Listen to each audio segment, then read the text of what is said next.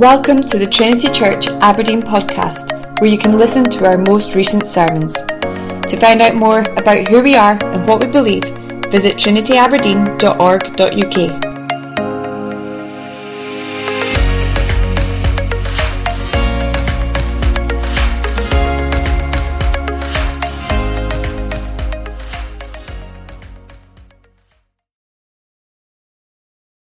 I want to invite you to find a Bible and to turn to the book of 2 Samuel this morning, chapter 13. 2 Samuel, and we come to chapter 13 this morning. You'll find it on page 264 in those black Bibles, 264, or you'll find it on page 311 if you're using large print, 311.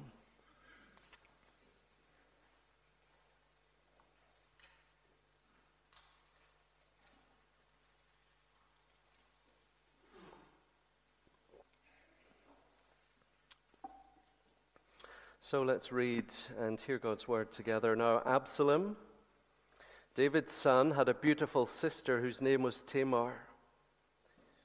And after a time, Amnon, David's son also, a son by a different mother. Remember, David has many wives at this point. Amnon, David's son, loved Tamar,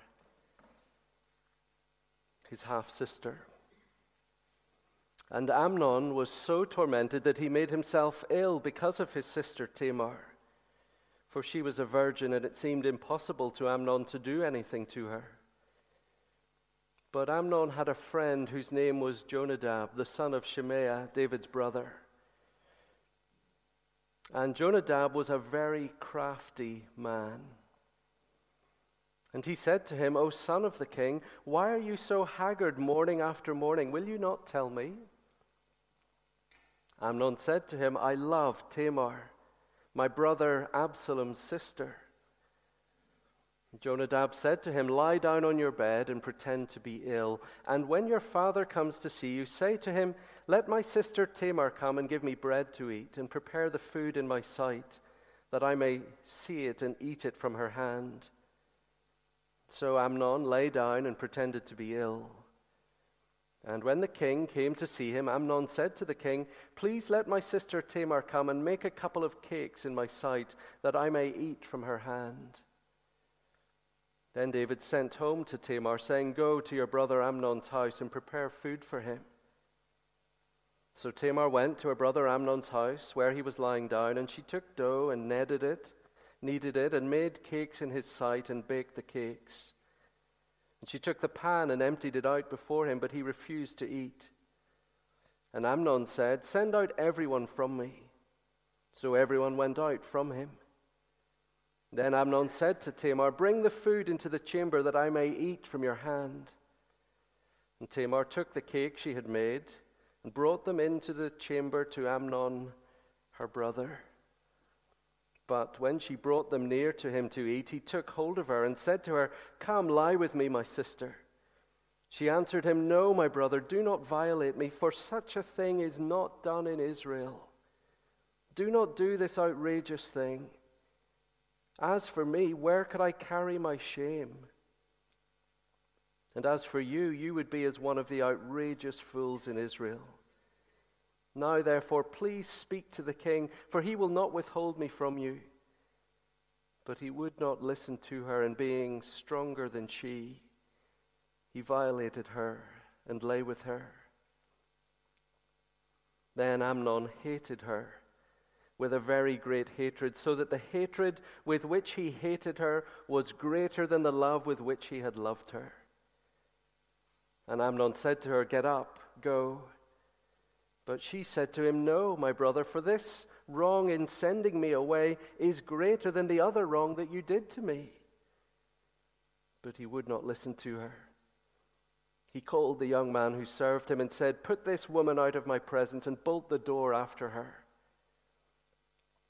Now she was wearing a long robe with sleeves, for thus were the virgin daughters of the king dressed. So his servant put her out and bolted the door after her. And Tamar put ashes on her head and tore the long robe that she wore. And she laid her hand on her head and went away crying aloud as she went.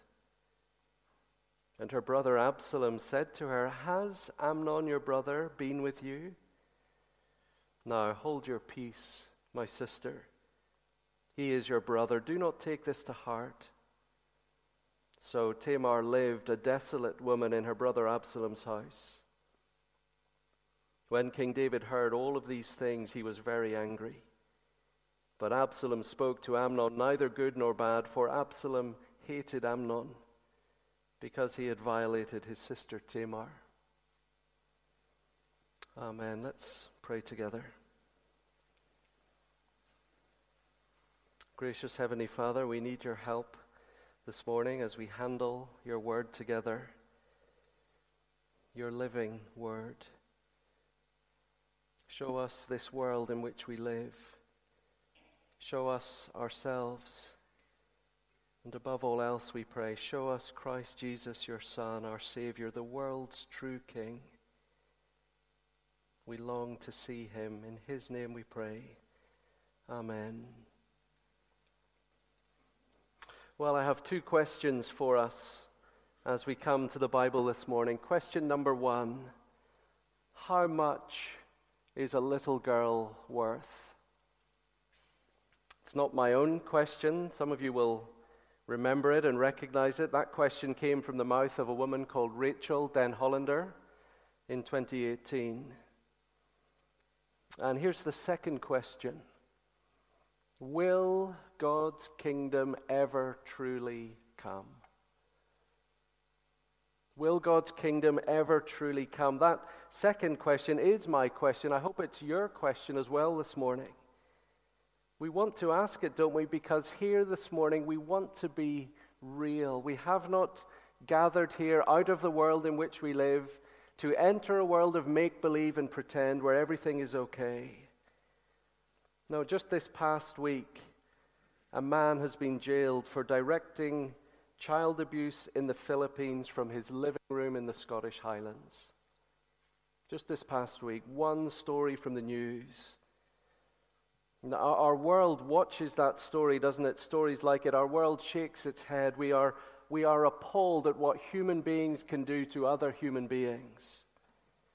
But for us, God's people here together this morning, we are not just appalled at that, are we? We're not just outraged. We are waiting for this to end. Will God's kingdom ever really come? Who will rescue us from all of this and rescue us from ourselves? For here we are in 2 Samuel chapter 13. I can't remember where it was a couple of weeks ago. Wherever it was in 2 Samuel, I said, I think here we are in one of the bleakest parts of the Bible. But wherever it was, it cannot be darker than this, can it? Friends, this is King David's family. King David's family.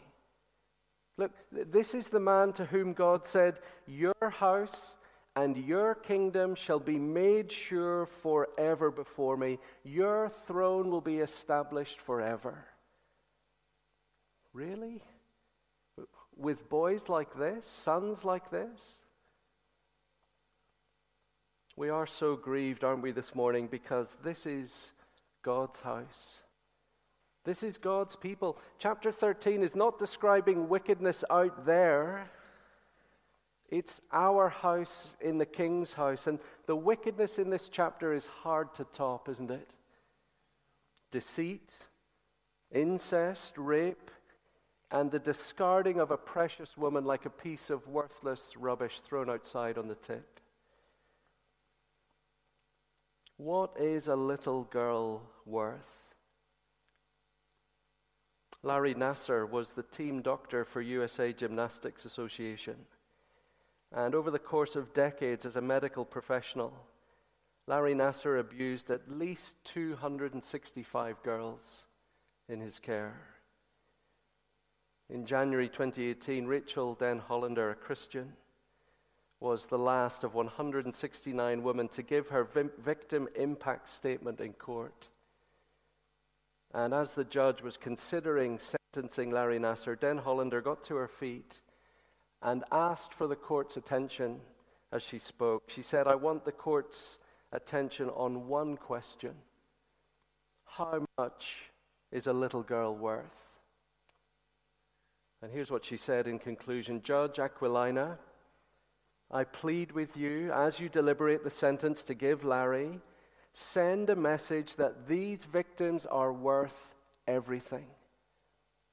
These victims are worth everything. I plead with you to impose the maximum sentence under the plea agreement because everything is what these survivors are worth. Thank you. I want to ask us this morning, as we look at this passage together, I want to ask us, where does that kind of worth come from? What that brave woman pleaded for in the courtroom that day, a little girl is worth everything. Where does the worth come from? And who says? Every fiber in our being this morning, of course, agrees with her, don't we? We want to stand and applaud her. We want to shout it from the rooftops. But why? Where does that worldview, that belief, that commitment come from? I want us to see together that it comes from here, from this part of our Bibles, this terrible part. It reads, doesn't it, so terribly, and we want to avert our eyes from it. We feel our revulsion rising within us. But, friends, our very emotions this morning are a pointer to something so beautiful that is here in the story. And so I want us to see this morning 4 different perversions in the narrative. That there are 4 different characters perverting something, 4 men. And then I want us to see one character proclaiming something, one woman, Tamar. And in her proclamation, I want us to see light and hope. Here are the serial perversions. These are not my words. Dale Ralph Davis, his wonderful commentary in 2 Samuel. Here's what he says. 4 things, 4 men. Number 1, Amnon. He shows us passion without love. Secondly, Jonadab shows us giftedness without godliness. David shows us anger without justice. And Absalom shows us hatred without restraint. Passion without love, giftedness without godliness, anger without justice, hatred without restraint. Look at the darkness. Number 1, Amnon, passion without love. It's interesting, isn't it, that straight away in verse 1 you get, after a time, Amnon, David's son, loved her, loved his half-sister. Love is not in inverted commas here, but it doesn't need to be, does it? It becomes so obvious that this is not love. Here is the fruit of David's many wives. You end up with sons by different women. And into that world of entitled royal children, beautiful women become vulnerable targets. This word virgin in verse 2, it's likely that it just means a woman of marriageable age. She's sexually mature. And Amnon is tortured by her unavailability. It's so often the essence of desire, isn't it? It's the very fact that something is unattainable that plays on the mind and stokes the fires. But there is a perversion here to this desire. Tamar is his half-sister. The books of Leviticus, Deuteronomy make it very clear incest was specifically forbidden in the law. And yet Amnon wants something that is unattainable, and he wants it because it is unrighteous. Now, friends, we have to see this running through this story. We're meant, as we read it, to recoil at his desire, aren't we? We spring back from it. How pathetic this is, how warped, that he even has this desire. You notice in the opening verses that he even lets this warped wanting be worn on his face. He wears it every morning, a haggard expression. His sleepless, haggard bedhead. It's not like he's hiding this. It's open. It's out there. And look, perverted desire gives way to perverted deceit. with Jonadab. Verse 6, pretend to be ill. There's only one way to make this happen. Something that is wrong, you need to do something else wrong to get what is wrong. And then the deceit gives way to violence. Verse 11, he takes hold of her, then he ignores her. Verse 14, but he would not listen to her, then it is raping her. He violated her. Do you see the progression? The handbrake moments that he had all the way through that we saw with King David, that he rides roughshod over. You know, the text could not be more explicit about how violent this is. In verse 14, he violated her and lay with her. The word with is not there in the original. He laid her, is what the text says. And on top of it all, verse 17, when he calls the young man in who served him, put this woman out of my presence. The word woman is not there in the original. Put this out of my presence, this thing that I've used and I'm finished with. Get her out of my sight. Verse 15, then Amnon hated her with a very great hatred. Why does he now hate her so? Why does he now hate her? The lust that turns to ashes in the mouth of the one who tastes it. The love that is not really love for another, but only love for self. That's what lust is, isn't it? So that when you have satisfied the lust and are left with only yourself, the hatred you now feel for yourself must have an object like your lust had an object. And he hates her. Tamar is manhandled and dumped outside. She's now an object of personal shame, of communal shame. She's been violated. The act of sex that is meant to unite two people. It's meant to unite two people in life-giving ecstasy. It has been ripped from its highest place of beauty and glory, and it has been dragged through the dust, hasn't it? So that now two people are not united, but they are divided from each other. Both of them, for different reasons, devastated in the very core of their being. Oh, friends, isn't it true? Don't we need to say this? I couldn't remember who it was I heard say this. I think it's Alistair Begg. I think he says this, young people, keep your story simple. Keep your life story simple. If you love the Lord, find someone else who loves the Lord. Opposite sex, not a family member, and marry them for life. One sexual partner for life only. One sexual partner in marriage. Oh, and the sex can go on and on and on. It can delight you and unite you.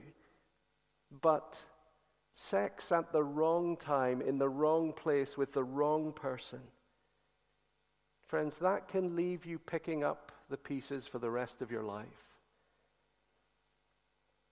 You know, the book of Proverbs says that sex is like fire.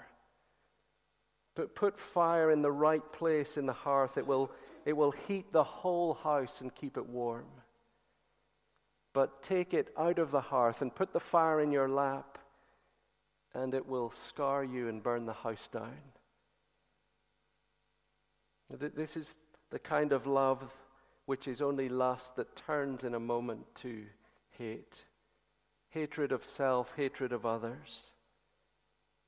Number 2, not just Amnon, Jonadab.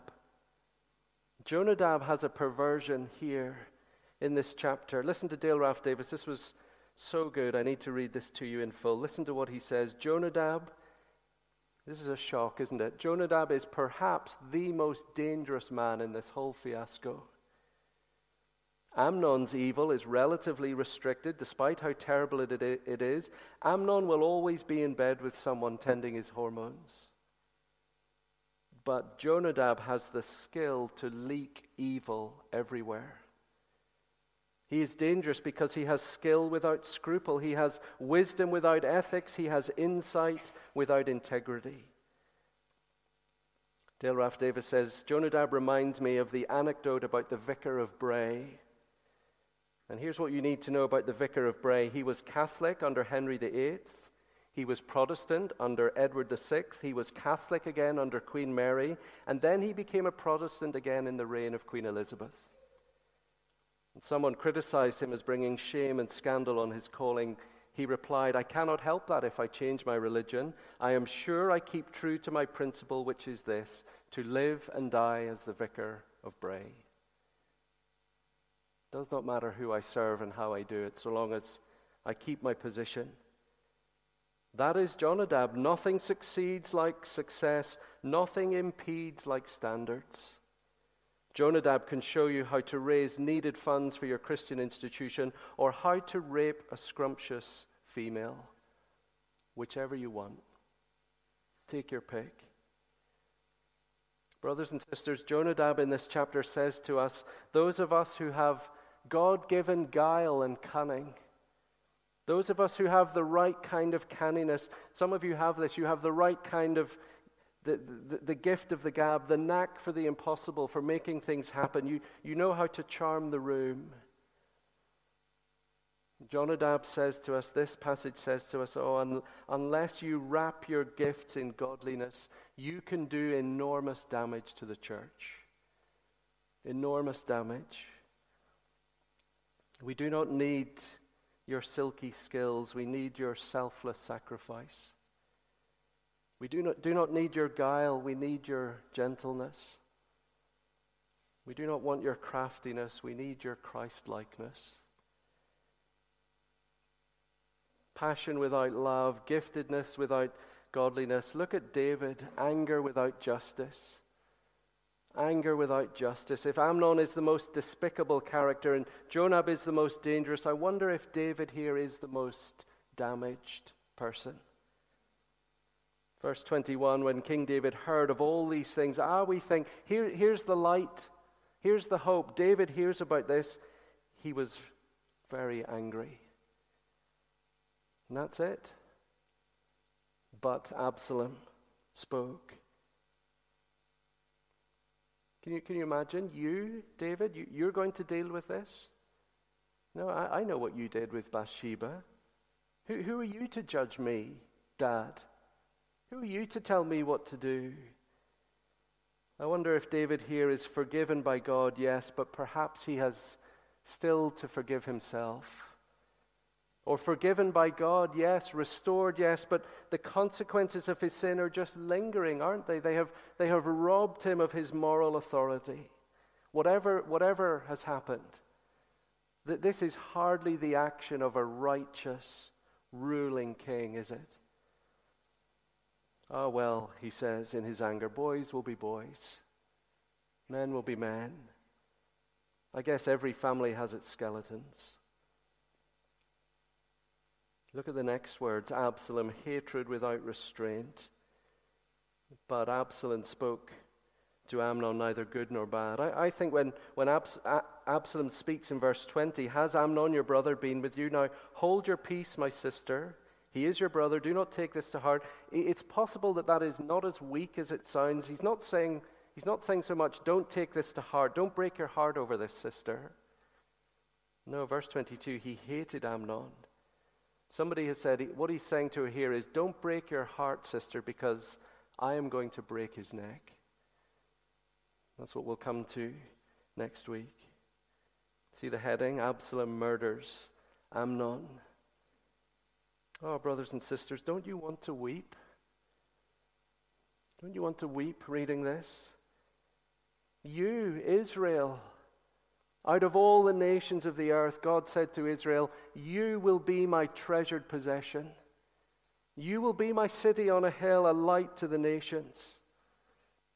2 Samuel chapter 7, thus says the Lord of hosts to David, I took you from the pasture, from following the sheep, that you should be prince over my people Israel. Prince. You should lead them and protect them. What you did with the sheep, David, now do that with my people. And yet here are God's people thrown to the wolves. Oh, is there anyone who can save us? How will God's kingdom come? What is the hope? I want to say to you that the hope is here in this passage on Tamar's lips, verse 12. Did you catch it? Her brief moment of begging, of longing, that last remaining moment when she is untouched, undamaged. No, my brother, do not violate me, for such a thing is not done in Israel. Oh, did you hear the light in those words? Beautiful light from this poor, beautiful woman. Don't you feel for her? Somebody's daughter, David's daughter. He's not even powerful enough to protect her, or he cannot even feel angry enough to administer justice for her. Don't we weep for her? Verse 19, and Tamar put ashes on her head and tore the long robe that she wore, and she laid her hand on her head and went away crying aloud as she went. So where is the light? Where is the hope? Do not violate me, for such a thing is not done in Israel. Friends, how do we know that what happens here in this passage is wrong? How do we know that we should be repulsed by it, that we should find it evil? It is because God says it is evil. It's because God has shone his light in the world and said, this is not done here in Israel, in the church, in my world. Do you notice what she says? She does not say, this thing is not done anywhere. She does not say to Amnon, this thing is not done among the Homo sapiens species. She does not say, this thing is not done among the nations, for it was done among the nations. No, she says, it is not done among us. For God has spoken to a people. He has made his own people, and he has given his law to them, his word to them. He has told us what is right and wrong. And so today, friend, any revulsion you feel at this, and any question you have of wondering, why is this in the Bible? I want to suggest to you that the revulsion we have is only because of the Bible. It is only because of what God has said that we have come to think acts like this are evil. Who says incest is wrong? What if it takes your fancy with your half-sister? She is my half-sister, after all, and, I only see her twice a year at the festival. It's not like we live together. Man, she's changed since last time I saw her. Listen, the reason it's wrong is because God says it's wrong first, and then science and biology and genetics and everything else that comes along corroborates it. And then we end up with a cultural aversion to it. But the culture is not a given, for cultures come and go, and cultures have different views about what is right and what is wrong, don't they? No, what we need is a sense of what things are not done here and what things are done here, and it all comes from God. It all comes from him. There is a very real sense, friends, in which the things that you and I take for granted, reading this passage, like consent in sexual relations, we think they're normal, but they weren't normal in the ancient world. Consent is a Christian value, a Bible value. The past week I've been reading this wonderful book by a man called Glenn Scrivener. It's a book called The Air We Breathe, How We All Came to Believe in Freedom, Kindness, Progress, and Equality. And he takes other values as well, like consent, like enlightenment, like science. And he says, actually, these things are in our world because of the Bible. These things have become the very air that we breathe. They've become part of the way the world works, but we don't notice anymore that they are actually Christian things. Here's what he says: the Christian revolution in the world is the revolution that has given us the very category of sexual abuse. You want to know why the We Too movement works? It's because of the Christian faith. Listen to a man called Kyle Harper writing about the Roman world in the first century, the complete violent exploitation of women without any claim to civic protection was simply, as a problem in its own right, invisible. Isn't that amazing? In the first century, women had no claim to civic protection. Listen to this, a man called Tom Holland. In the Roman world, sex was nothing if not an exercise of power. Just as captured cities were to the swords of the legions, so the bodies of those used sexually were to the Roman man. To be penetrated, male or female, was to be branded as inferior, to be marked as womanish, barbarian, servile. In Rome, men no more hesitated to use slaves and prostitutes to relieve themselves of their sexual needs than they did to use the side of a road as a toilet. See, the very things that we breathe each day, the freedom, the protection, the idea of consent, it comes from these very words we have in front of us this morning in the Bible. The protection of men and women in sexual relationship comes from here. You have heard it said in the beginning, a man will leave his father and mother and be united to his wife, and they will become one flesh. And from that world flows a world of good and truth and beauty and protection. So listen, here's where we need to land this morning. Listen to what else Rachel Den Hollander said that day in the courtroom. Here she is now, not addressing the judge, not addressing the courtroom, but this time addressing her abuser directly, Larry Nassar. She said this: "Throughout this process, I have clung to a quote by C.S. Lewis, where C.S. Lewis says, 'My argument against God was that the universe seems so cruel and unjust. But how did I get this idea of just and unjust? A man does not call a line crooked unless he first has some idea of straight. Larry, I can call what you did evil and wicked because it was, and I know it was evil and wicked because a straight line exists in the world. The straight line is not measured based on your perception or anyone else's perception, but on God's. And this means I can speak the truth about my abuse without minimizing it or mitigating it. I can call it evil because I know what goodness is. I can call it evil only because I know what goodness is.' Friends, there is in the world a straight line, a beautiful line. There is in the world a measure of goodness, and more than a spoken word by God, that measure of beauty and straightness is the personal word spoken by God in Jesus, his Son. God has sent into the world the second Adam, the last man, the greater and truer son of great David, the offspring of David's body, who is not tainted by David's sin.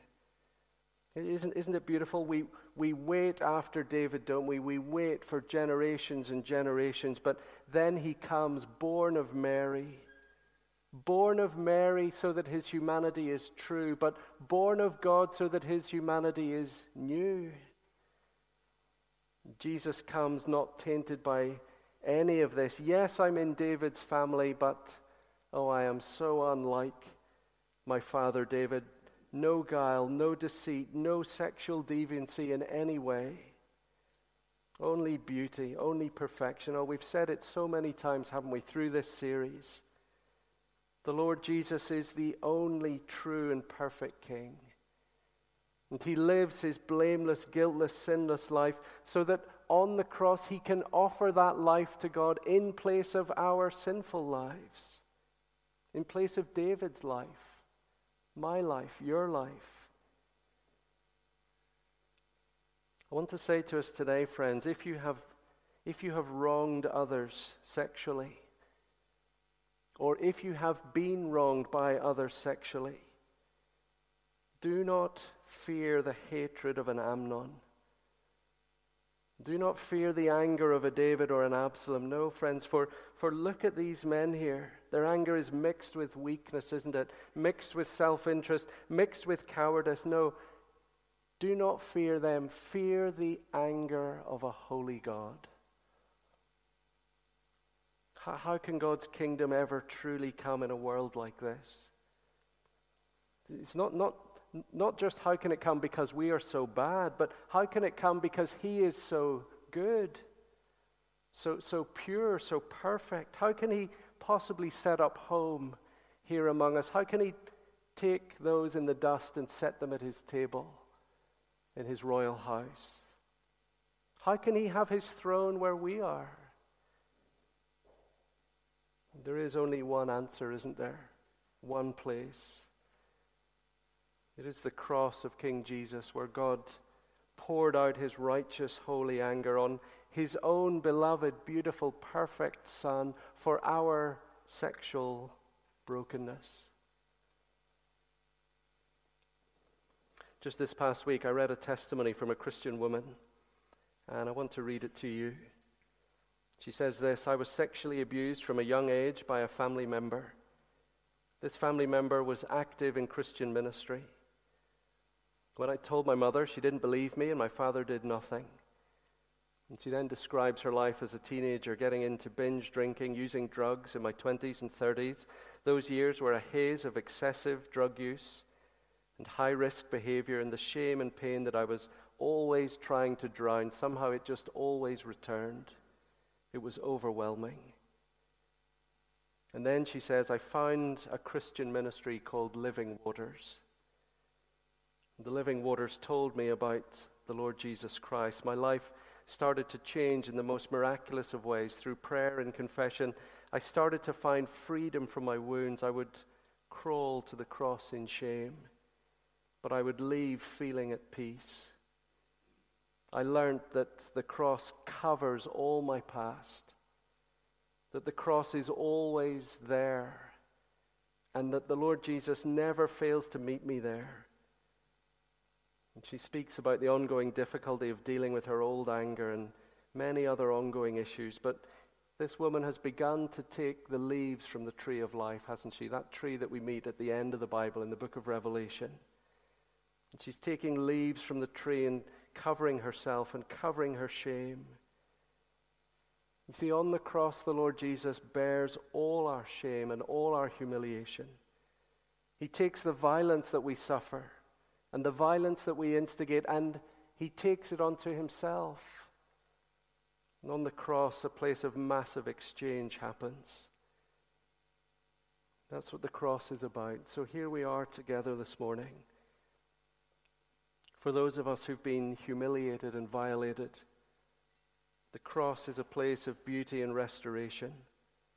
For those of us who know we've got violence in us, the cross is the only place you can stand and face the reality of your own evil.